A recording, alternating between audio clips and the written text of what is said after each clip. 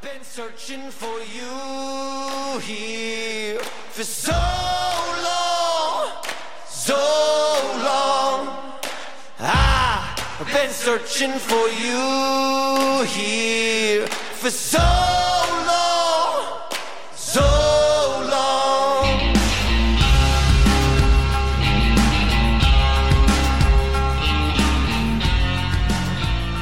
Let's see what time it is to see how long I have. All right. I want to look at the Easter story, and I want to look at multiple passages within the Easter story. And so we're going to be skipping around a little bit. The resurrection story of Jesus is found in all four of the synoptic gospels, Matthew, Mark, Luke, and John. They each approach it a little bit differently. They each approach Jesus' resurrection a little differently. Actually, John spends very little time talking about the resurrection itself. I think he has like 2 verses or something where he's like, yeah, he got up. And then he spends 2 chapters discussing what Jesus did after he resurrected, specifically the fact that Jesus appeared to a lot of different people. And I think that's so interesting. The most spiritual man in the world, Jesus, spent his time after he came back from the dead and all that he went through, spent his time visiting with people. So as Pastor Rocky is talking about care groups, you don't think spending time with people is important to God? I'm telling you, it is very important to God. Jesus himself, the most spiritual guy in the world, did not spend multiple hours a day in prayer. He spent multiple hours a day going and visiting with people because people are important to God. Now, don't get me wrong, prayer is important. People are worth it. Come on. So prayer is important, and that's good too. But Jesus, when he rose from the dead, what we have are documented time after time after time of him appearing to different people. And what's interesting is the particular kind of people that Jesus appeared to. This is what really stuck out to me as I was reading the 4 Gospels this week, just going through Holy Week, going through the stories. What really stuck out to me was like he didn't appear to the kind of people that I would have appeared to. For instance, there's no record of him appearing to his mom. So mom, look, if I rose from the dead, she's watching online right now, I would make sure to stop by Port Huron, Michigan, and visit with mom and dad. Let them know, hey, I know you're really sad. I know it's awful. It just happened to me, but I'm back. It's all good. I'm fine. You don't have to worry. I conquered it all. But he doesn't. There's no record of Jesus going to his mom's house. It's amazing to me. You would think people that you're emotionally connected with, who raised you, who you love, obviously, you would appear to them. I mean, also, I think I would go to my mom's house. Then after that, I would go, like, knock on Pilate's door. Wouldn't that be a shock? Someone's at the door, Mr. P. The guy we just crucified 3 days ago. Yeah, maybe, like, go sneak in the closet of some of the Pharisees, you know, and, like, But no, he doesn't appear to Pharisees. He doesn't appear to his enemies, the guys who crucified him. I would have gone and visited Barabbas. Just to let him know I died for you. It's so interesting. There's so many ways in which I would have done it, but Jesus did it quite differently than me. Jesus appeared to a real select group of people. It's not a huge list. We know he probably appeared to others, but in terms of what is revealed to us in Scripture, there's a very select list of who he appeared to, and it really stuck out to me this week. So the first group that I want to look at is this group found in Matthew 28. So we're going to jump around a little bit. Matthew 28, verses 8 through 10 says, "The women hurried away from the tomb, afraid yet filled with joy, and ran to tell his disciples. Suddenly Jesus met them and said, 'Greetings.'" This is the NIV version. He said, "Greetings." So these are the first people that Jesus appeared to. Chronological, in chronological order, these are the first people that Jesus appears to. The women here would be Mary Magdalene and Mary, the mother of James. And apparently there were possibly some other women of whom his mom may have been in the list. I don't really know, so maybe he did appear to mom. But he appears to these women first. And it's the very first people that he appears to. And as I was reading the story this week, some things really stuck out to me. These women had gone to the tomb early on that, we'll call it Sunday morning. I guess we don't exactly know what day of the week historically, but we'll say Sunday morning. On Easter morning, the women go to the tomb. Jesus, on the third day, they go to the tomb, and he's not there. An angel appears to them earlier in the Gospel of Matthew. An angel appears to them and says, hey, he's not here, he's risen, come and see. Come into the tomb and see that he's not here, just his clothes are here. So they go in, they see what he was wrapped in. And the angel says he's not here, he's risen. Go and tell his disciples. So this is where we come into the story here in Matthew 28, verse 8. It says that the women hurried away from the tomb. They were afraid, yet filled with joy at the prospect that Jesus had risen, right? So they're on their way to meet with the disciples. And then Jesus meets them and says, greetings. Now, as we read the story, they came to him and grabbed his feet and worshiped him. Then Jesus said to them, do not be afraid. Go and tell my brothers to go to Galilee. There they will see me. It sounds like he's just repeating what the angel said. So in terms of usefulness, this is one of the most superfluous meetings of all. Jesus giving them some instruction for which they just got instruction that they were doing. So they come to the tomb. The tomb's empty. The angel says, hey, go tell his disciples he's risen. They're like, wow, this is awesome. They're running on their way to do that. And then Jesus interrupts them and says, hey, greetings. Go tell my disciples. In other words, he just showed up for them, not for the instruction. And that's what stuck out to me. And I thought, well, why would Jesus appear to them first? There's a part of the story earlier in Matthew's gospel. It's not going to be on the screen, but it's just at the end of chapter 27. After Jesus has been crucified, after he has died, there's a guy named Joseph from Arimathea who's a rich man, and he has his own tomb, and he goes to Pilate and asks if he can bury Jesus in his tomb, right? And it was geographically nearby Golgotha where he was crucified. So the Bible, Matthew tells us that Joseph carried, or probably had his servants help him, take the body of Jesus to this tomb and put him in the tomb. And there's this interesting passage I've never noticed before, but it says that as they were rolling the stone over the tomb, that the two Marys, Mary Magdalene and Mary the mother of James, were sitting across from the tomb. And I had that picture just like, I don't know, I'm a creative kind of person. I see like pictures. I just had this picture of these two women staring at the tomb, their eyes welling up with tears running down their face. They're mourners. They're mourning.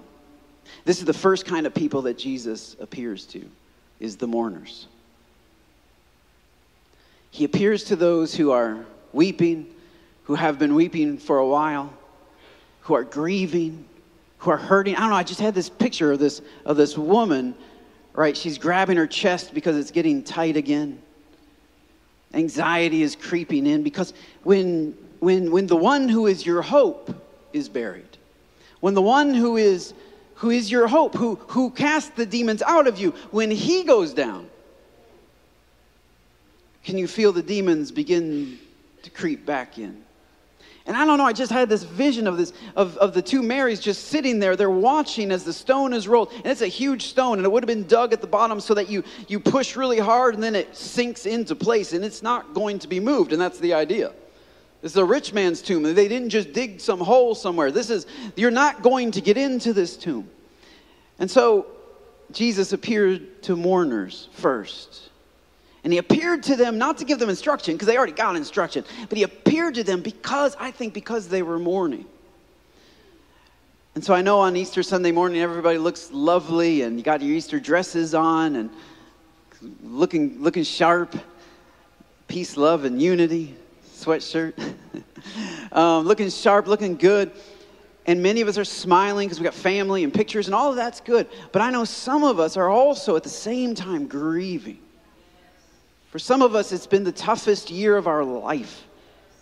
And it's only April. For some of us, the last 12 months have been so difficult. Maybe it's the last 3 years since COVID. I mean, we've been going through some things, and we've been mourning, and we've been grieving.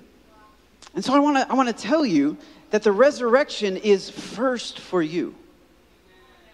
first, like it's for everybody, but the first people Jesus rushed to meet didn't even, no utility to it. He wasn't giving them instruction that they didn't already have. He just wanted them to know. He just wanted to say greetings. And that word greetings, it means be of good cheer. It's an ancient way to say hello. Hi, how's it going? Except it's not how's it going. It's hey, it's going really well. That's really what he's saying. Hey, it's all good. And this is what he appears to. And he's not telling them, hey, don't cry, because God isn't afraid of human emotion. In fact, man, I can imagine that like Christ, who is buried in the tomb, his spirit's not in the tomb. And he sees the Marys there grabbing their chest and tears falling down their face. And he wants to reach out to them. But he knows he has to wait a few days. And so the first people that he shows up to said, I've been waiting for 3 days to let you know that I'm still here. And so to all those who are grieving today, and I know some of us are dealing with things that are difficult. Some of us have lost things that we cannot get back. Some of us have seen stones rolled over our hope and over our dreams and maybe over our marriage and maybe over our jobs and maybe over an actual loved one. We're actually lost a loved one. I mean, but it's not just death. Grief comes to us in all kinds of ways. And I want you to know that Jesus wants to appear to you today. The resurrection, we know about it because of who he appeared to. I think that's why he didn't appear to Pilate, because Pilate wouldn't have told anybody. I think that's why he didn't appear to the Pharisees, because the Pharisees would have twisted the story and we never would have heard about it. He appeared to those who would pass on the message. And he knew that those who were mourning, they were just mourning because they didn't realize that Jesus was still with them. And if they could realize that they still had Jesus, it didn't matter what they had lost. They still had hope. They still had joy. They still had peace. And even though you can't see it in the moment, that sorrow lasts for a night, weeping endures for a night, but joy will come in the morning. And I'm telling you, if you can receive Jesus, if you can grab a hold of him, that's what they did. They grabbed a hold of his ankles. If you can, even in your grief, if you can grab a hold of him, if you can still have him, you'll get through the hardest year of your life. You'll make it through the most difficult season of your life, whatever it may be. He will awaken, even if there's fear, he will also awaken joy. Notice that's what they had. They had fear and joy together. And sometimes those two live in the same house. And God maybe isn't going to take away what you lost. He's not going to take away the loss. He's not going to even take away the feeling or the impact of it. But he's going to let you know that he is there in the midst of it. You can grab a hold of him. You can worship him. You can lean on him. You can rely on him, because as long as you still have him. And that's what Jesus was reminding them.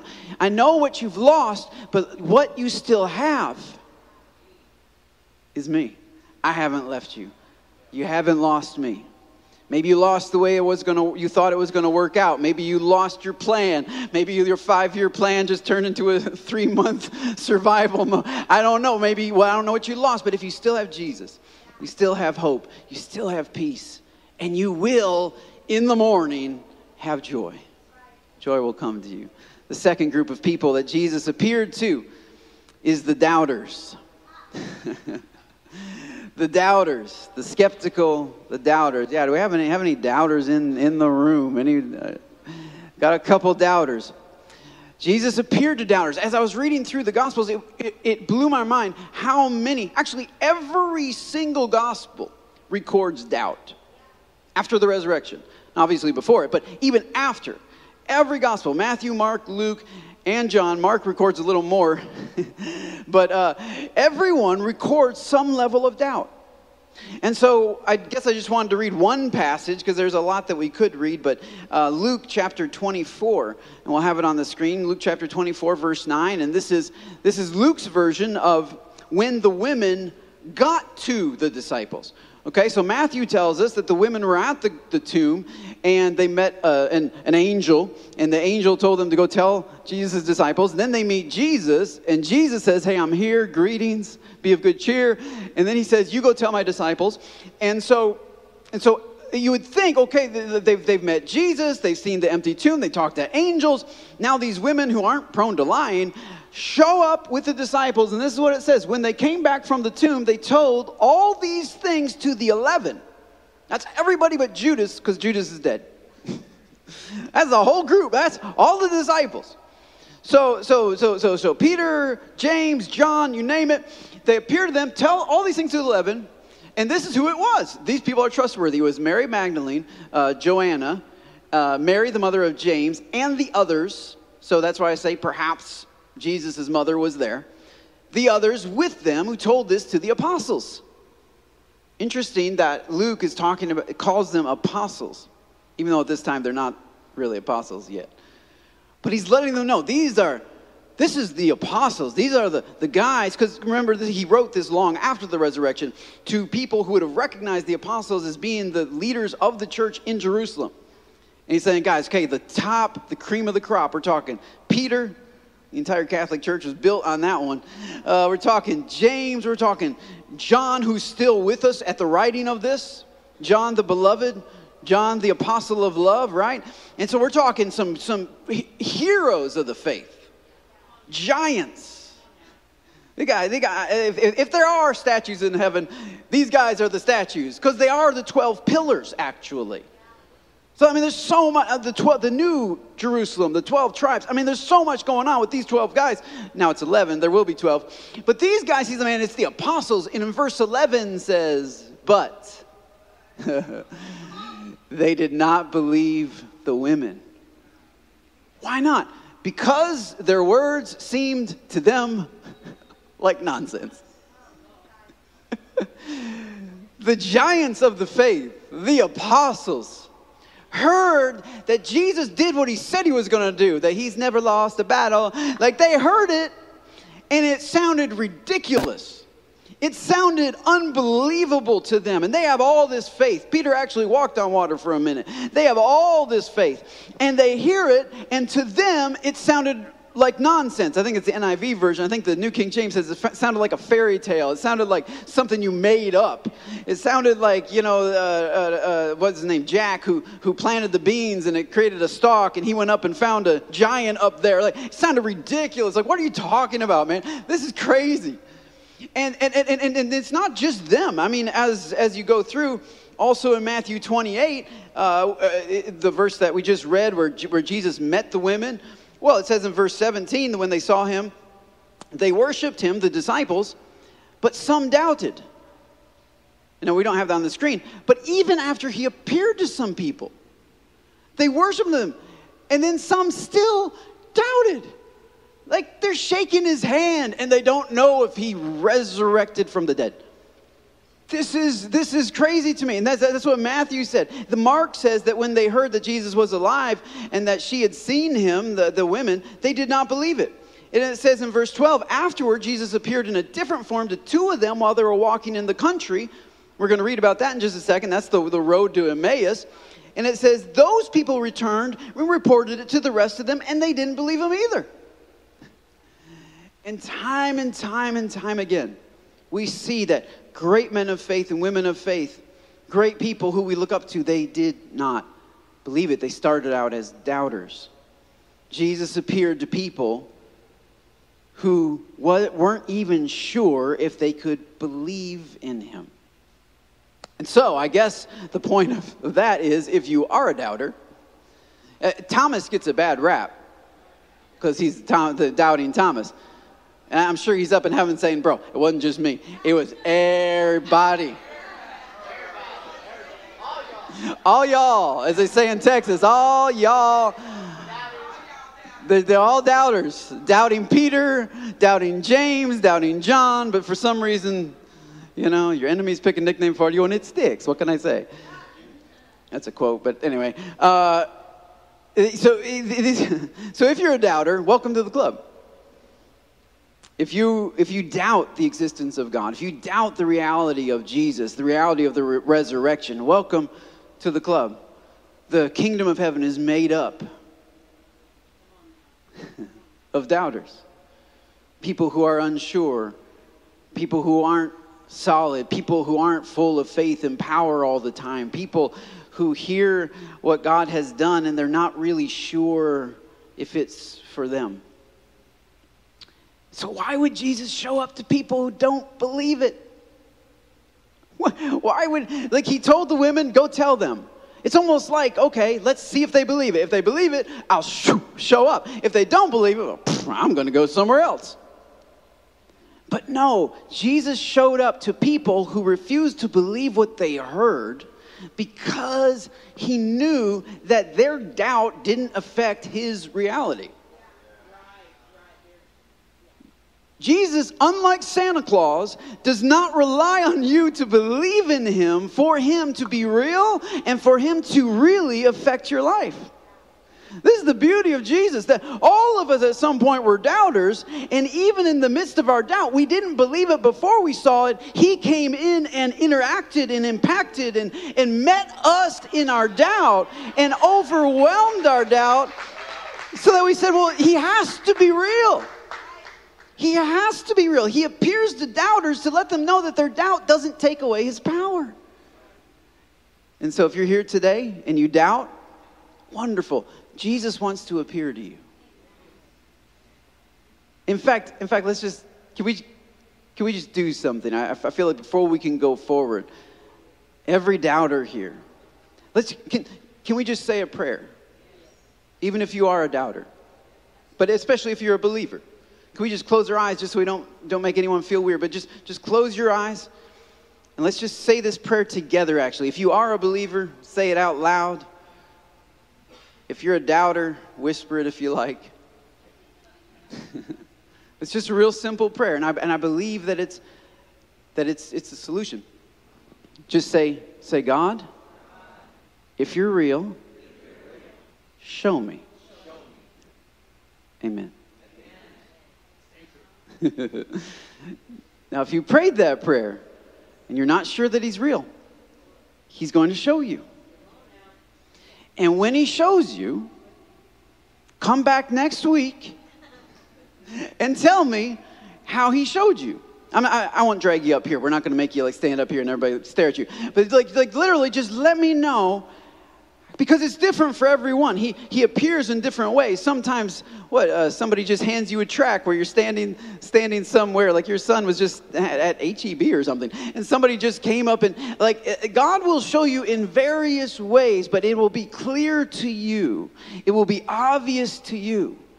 He doesn't need you to believe something that you find unbelievable. He needs you to be open to experience something that you didn't think you could experience. And when you experience something that you didn't think you could experience, then suddenly you realize that what you thought was unbelievable is actually real.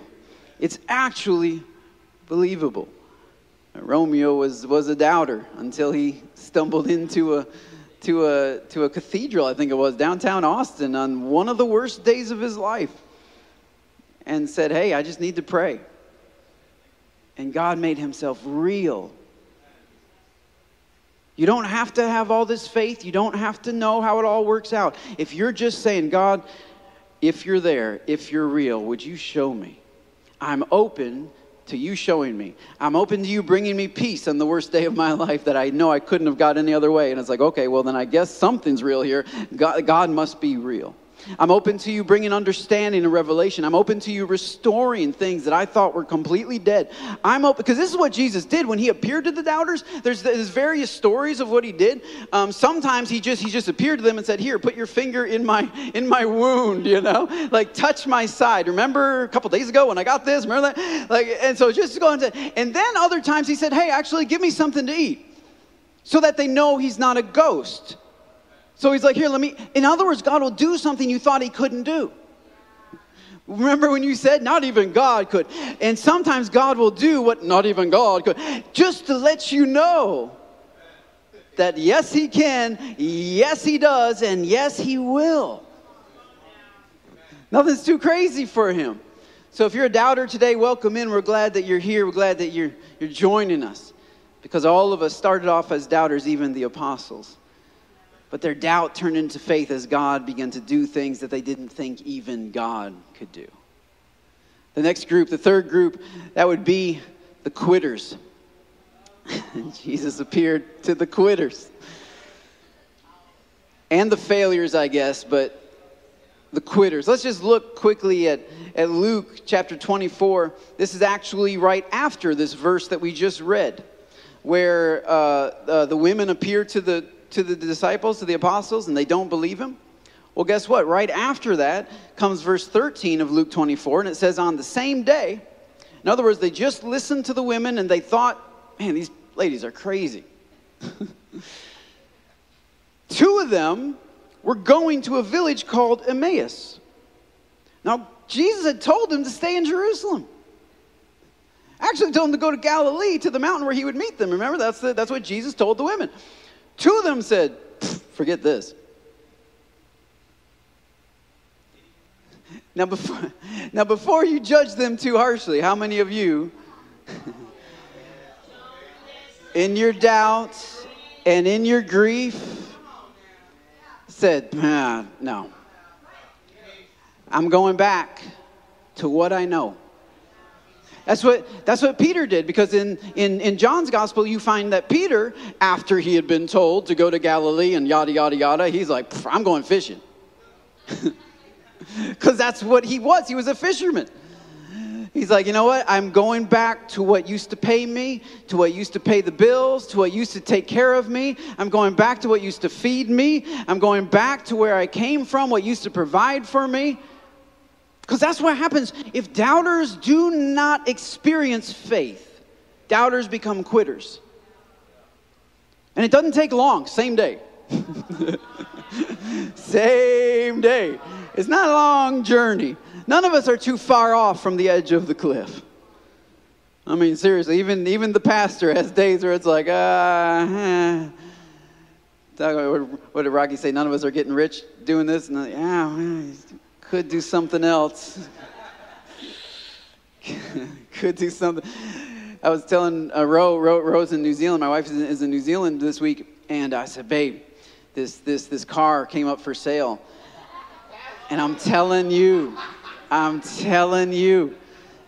know exactly what I need to do to fix it. There's about 30 grand worth of equity in it.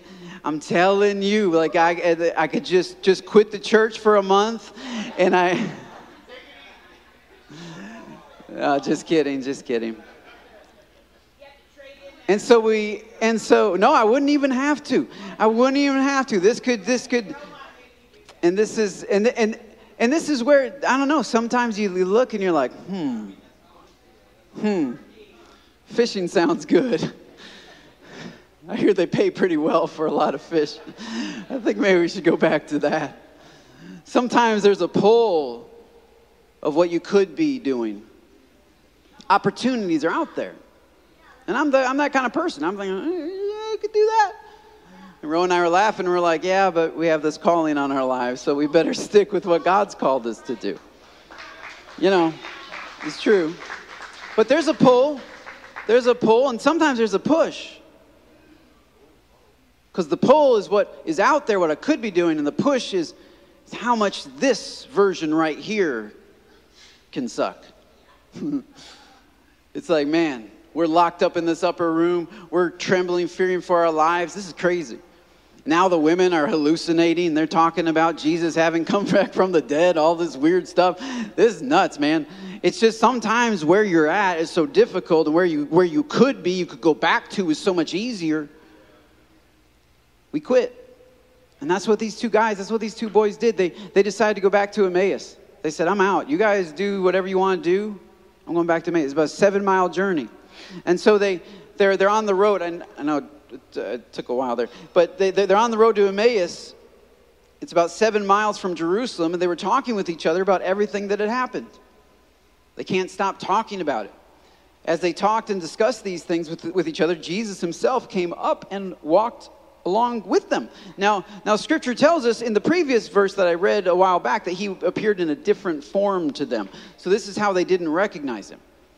So I don't know if he changed his clothes or what the deal was. I'm not sure what a different form means. Somehow they didn't recognize him. And it says in verse 16, they were kept from recognizing him.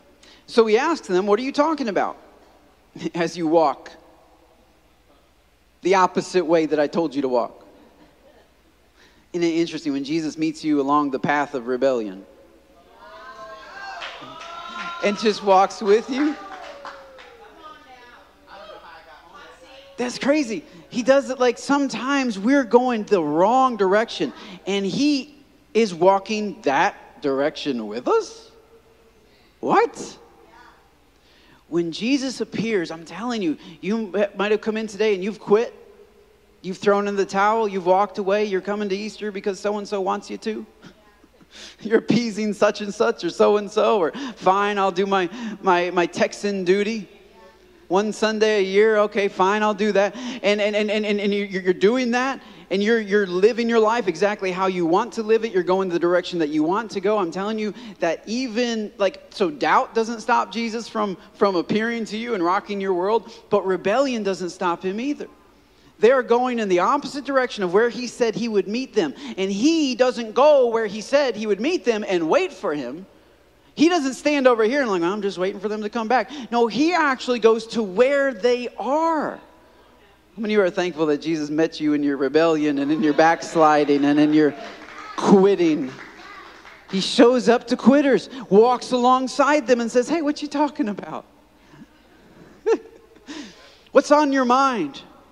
Because if you can get to the why, if you can get to the why, you can figure out the way. The way that you're on is because of the why that you believe. And so he starts talking to them about he doesn't correct them about the way that they're on. He doesn't say, look, stop walking that way, walk this way. He doesn't jump right to that. Now he gets to that eventually, but he starts off with, let's talk about your why. Why have you quit? Why have you walked away? What are you talking about? And so they start talking about what has happened. And it says they stood still and their faces were downcast. One of them, named Cleopas, asked him, are you the only one visiting Jerusalem who doesn't know the things that have happened there in these days? And Jesus plays dumb and says, what things? He's playing dumb because he knows the things, right? What things? Well, the Lamb of God was offered as a sacrifice for the world. That thing?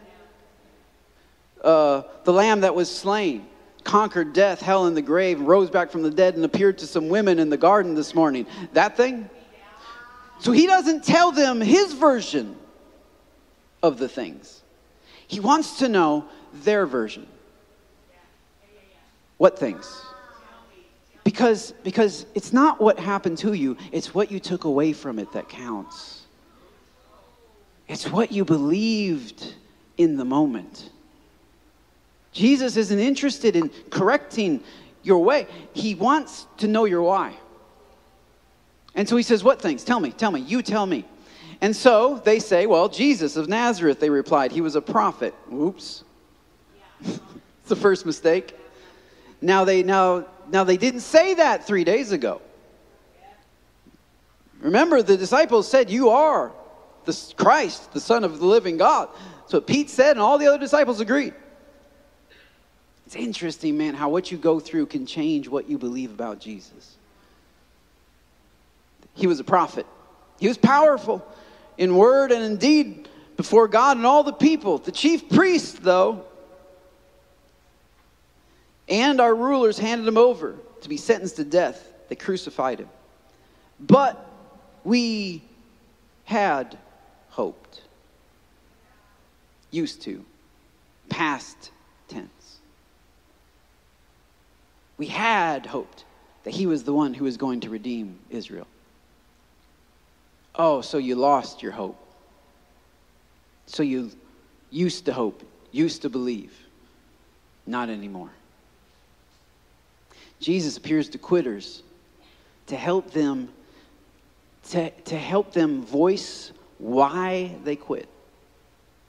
And then you know what Jesus did? And I don't have the passage because it's a really long passage. But he started at the beginning of the Old Testament. He walked through the Old Testament and walked through how all the prophets had said time and time and time and time again that Jesus, that the Messiah, the Son of God, would have to suffer these things. That he would have to be delivered up, that he would have to be delivered up actually by the high priest himself, that he would have to be delivered up also by a foreign national country, and that he would be killed, actually crucified, according to Psalm 22. Before crucifixion was even invented, in Psalm 22, his hands and his feet would be nailed to a cross. They would cast lots for his clothes, according to Psalm 20. He started with all the prophecy. He started talking about how all these things had to happen. And later on, these two men, when they discussed this walk with Jesus, they said to each other, they said, "Did not our hearts burn within us as he talked?"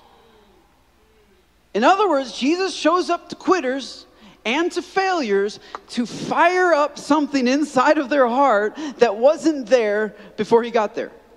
And the way that he fires us up, the way that he puts fire inside of us, is by one, helping us to acknowledge why we quit, but two, walking through our past. You got to remember, these boys are Jewish guys. These are Jews. He's talking about their ancestors, their prophets, their fathers, their forefathers. And he's showing how even before they suffered what they suffered, even before they went through what they went through, that God already knew. Just because it blindsided you doesn't mean it caught God off guard. He said, don't you understand that everything that has happened was part of my plan? Don't you understand that I saw it before you saw it? And if I saw it before you saw it, that means I had a plan for it. That means I can bring something good out of it. And that, like, if you've ever had a talk with God where he showed you how all your suffering had some kind of purpose, how all of it had some kind of reason, how he knew before it happened and he was in the midst of it, and after it, and he was going to bring something good out of it, you know that you can get fired up by that. You know you can get stirred up by that. You know that can do something inside of your spirit that says, oh, here, I was quitting because it was so difficult. I was quitting because I got blindsided. I was quitting because something happened that I did not foresee. But when I understand that God foresaw it all and that he had a plan through it all, man, it fires me up and turns me around. That's what happened if you keep reading the passage here in Luke. They're 7 miles away from Jerusalem, and as soon as they realized that it was Jesus, their hearts were stirred within them. They made the 7-mile trek back to Jerusalem to tell the disciples, no, the ladies aren't crazy. This thing is real. God had a purpose in my pain. He had a reason for everything that I've gone through, and he's never left me in the midst of it. And he found me as I had left, and as I had quit, he met me on that road. Yeah, and that was a testimony to the resurrection. He appears to mourners. He appears to doubters, and he appears to quitters. He also appears to the faithful. He shows up to the faithful. In John chapter 20, verse 19, it says, on the evening of the first day of the week when the disciples were together. Now this is after all this has happened. This is the evening. So this is after the guys had gone to Emmaus and had come back. This is after the women had talked to them. Some faith is growing here. And that's why Thomas gets a bad rap, because after all of that, Thomas was still like, all right, no, I got to literally touch him. But many of the disciples by this point did believe. Because when you meet somebody that's been turned around because they met him, that'll convince you sometimes. When logic won't convince you. When the testimony of some ladies having had a spiritual experience won't convince you. But when you see somebody who turned around, okay, I'm convinced. And many were convinced, except Thomas. But on that evening, the first day of the week, when the disciples were together, the doors were locked for fear of the Jewish leaders. Jesus came and stood among them and said, peace be with you. After he said this, he showed them his hands and his side, and the disciples were overjoyed when they saw the Lord. Again, Jesus said, peace be with you. As the Father has sent me, I'm sending you. And with that, he breathed on them and said, receive the Holy Spirit. He appears to the faithful. So if you're here today and you're faithful to God, you're hanging on, I'm telling you, whatever situation you may be in, he will appear to you. And he'll say peace. Twice he speaks peace. Not a change of circumstances. There's still the Sanhedrin are still out there. The enemies of Jesus are still out there. The doors are still locked. I guess they're still in the upper room. And Jesus doesn't change their circumstance. He just speaks peace. He says, let me. And then he breathes on them and said, receive the Holy Spirit. The Holy Spirit was poured out on the day of Pentecost 50 days later. But even here, he's depositing the Holy Spirit. He's saying, receive the Holy Spirit. And God will show up to the faithful. A couple years ago, Carol, God showed up for Carol. And it's great to have Carol with us today. Michelle actually rented a little scooter for her, a little Powers scooter, which is really cool. I think Michelle also paid for her to be in a hotel room, too. Or part of it. Yeah, so awesome. Some people came together to make sure Carol could be with us from Dallas. Carol's moved to Dallas a little while ago, and this is her, I think, first time back in service with us. And so it's great to have Carol with us. But man, I remember when Carol came down with COVID a couple of years ago. I guess it was January of 21. So right after 2020, and things were still pretty unpredictable at that time. And Carol's health already, she had, I think it's degenerative lung. I can't pronounce that. So it's basically where her lungs are slowly just shutting down, if that's the way I understand it. And then she called me and said that she had COVID. This is after Christmas. And I thought, oh man, this is not good. And so we prayed. You all prayed. We all prayed. We weren't allowed in the hospital, because of all the restrictions. And so I think on Facebook there's a picture of me and Ro and our kids. We got in the parking garage, and you can sort of see over, and you see what room she's in, and we were stretching our hands for her and just praying over her. Many of you all were praying. And I know she shared her story before, and I think we actually have a recorded version of her story that we're going to create a video with at some point. She's just an awesome testimony. But the thing that stuck out to me was how she told me that at one stage that she looked at the edge of her bed and Jesus was walking back and forth, right? Yeah, walking back and forth at the edge of her bed. Almost kind of just keeping guard over her bed. And it's an amazing thing, man, when you're hooked up to breathing tubes and this virus has taken over your body. You're not in control, but he is. And you can trust him. And he's faithful. And he speaks peace. And he lets you see it. Like it's not like he wasn't there before, but he gives us little glimpses that no, I am with you. I haven't left you or forsaken you. He speaks peace. And even now, God's still holding her together. She was telling me on the drive back from Dallas, down from Dallas, that 20% in one lung, 40% in the other. And I don't know how that works. I don't know how you're still here, only using 20% of one lung and 40% of the other. But God is faithful. And he will walk with you. I'm not saying it's easy. Carol's still got a fight, but he'll walk with you. And he doesn't always I don't know, that's a beautiful picture but it doesn't always end exactly like that. Lou has shared his testimony as well, where him and his wife go into the hospital with COVID. I think that was actually during 2020 and kind of at the height of it. And his wife passes away and he recovers. What's that all about? Where's God? He's there. And, Lou has shared that testimony. And even just a couple weeks, or maybe last week, Lou was telling me about how when he was in the hospital and he was watching a video on his iPad, I think, of his wife. She had been teaching, I guess, in a ladies' event at their church, and he's just watching it and listening to it. And the nurse comes in, and she's fiddling with his oxygen and different stuff, and he's listening to it. And she's about to walk out, and she turns around and she says, I need that. And Lou says, what? I need that God that she's talking about. Wow.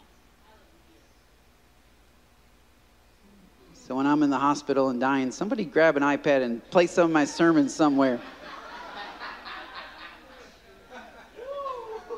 Because you don't know what peace God wants to bring through your trauma. You don't know what faithfulness, because what's greater?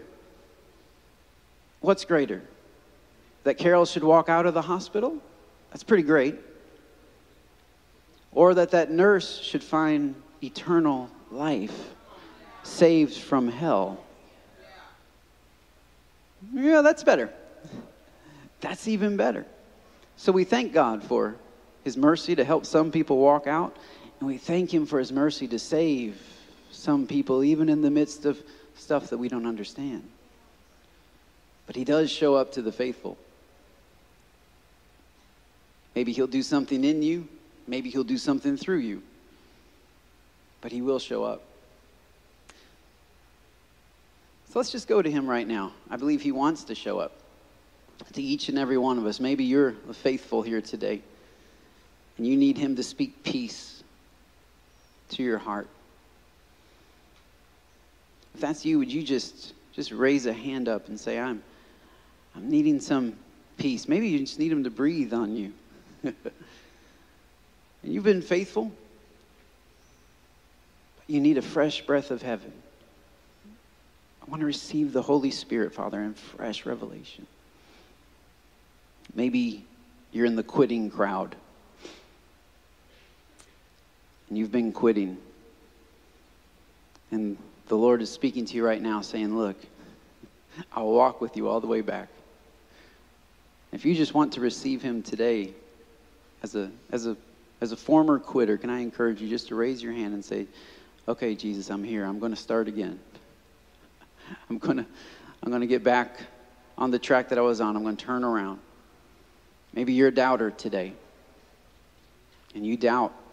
But if you're open for Jesus to prove you wrong, would you raise your hand with me? Say, I'm open. I'm open for you to show yourself to me. Finally, if you're grieving today and you need him just to let you know that he's there with you, would you raise your hand with us all over this room? Father, we have our hands raised to you. And Scripture says, whoever calls on the name of the Lord will be saved. So if you just call in the name of Jesus, he will prove himself to you. He will show himself to you. He will comfort you. And he will turn you around.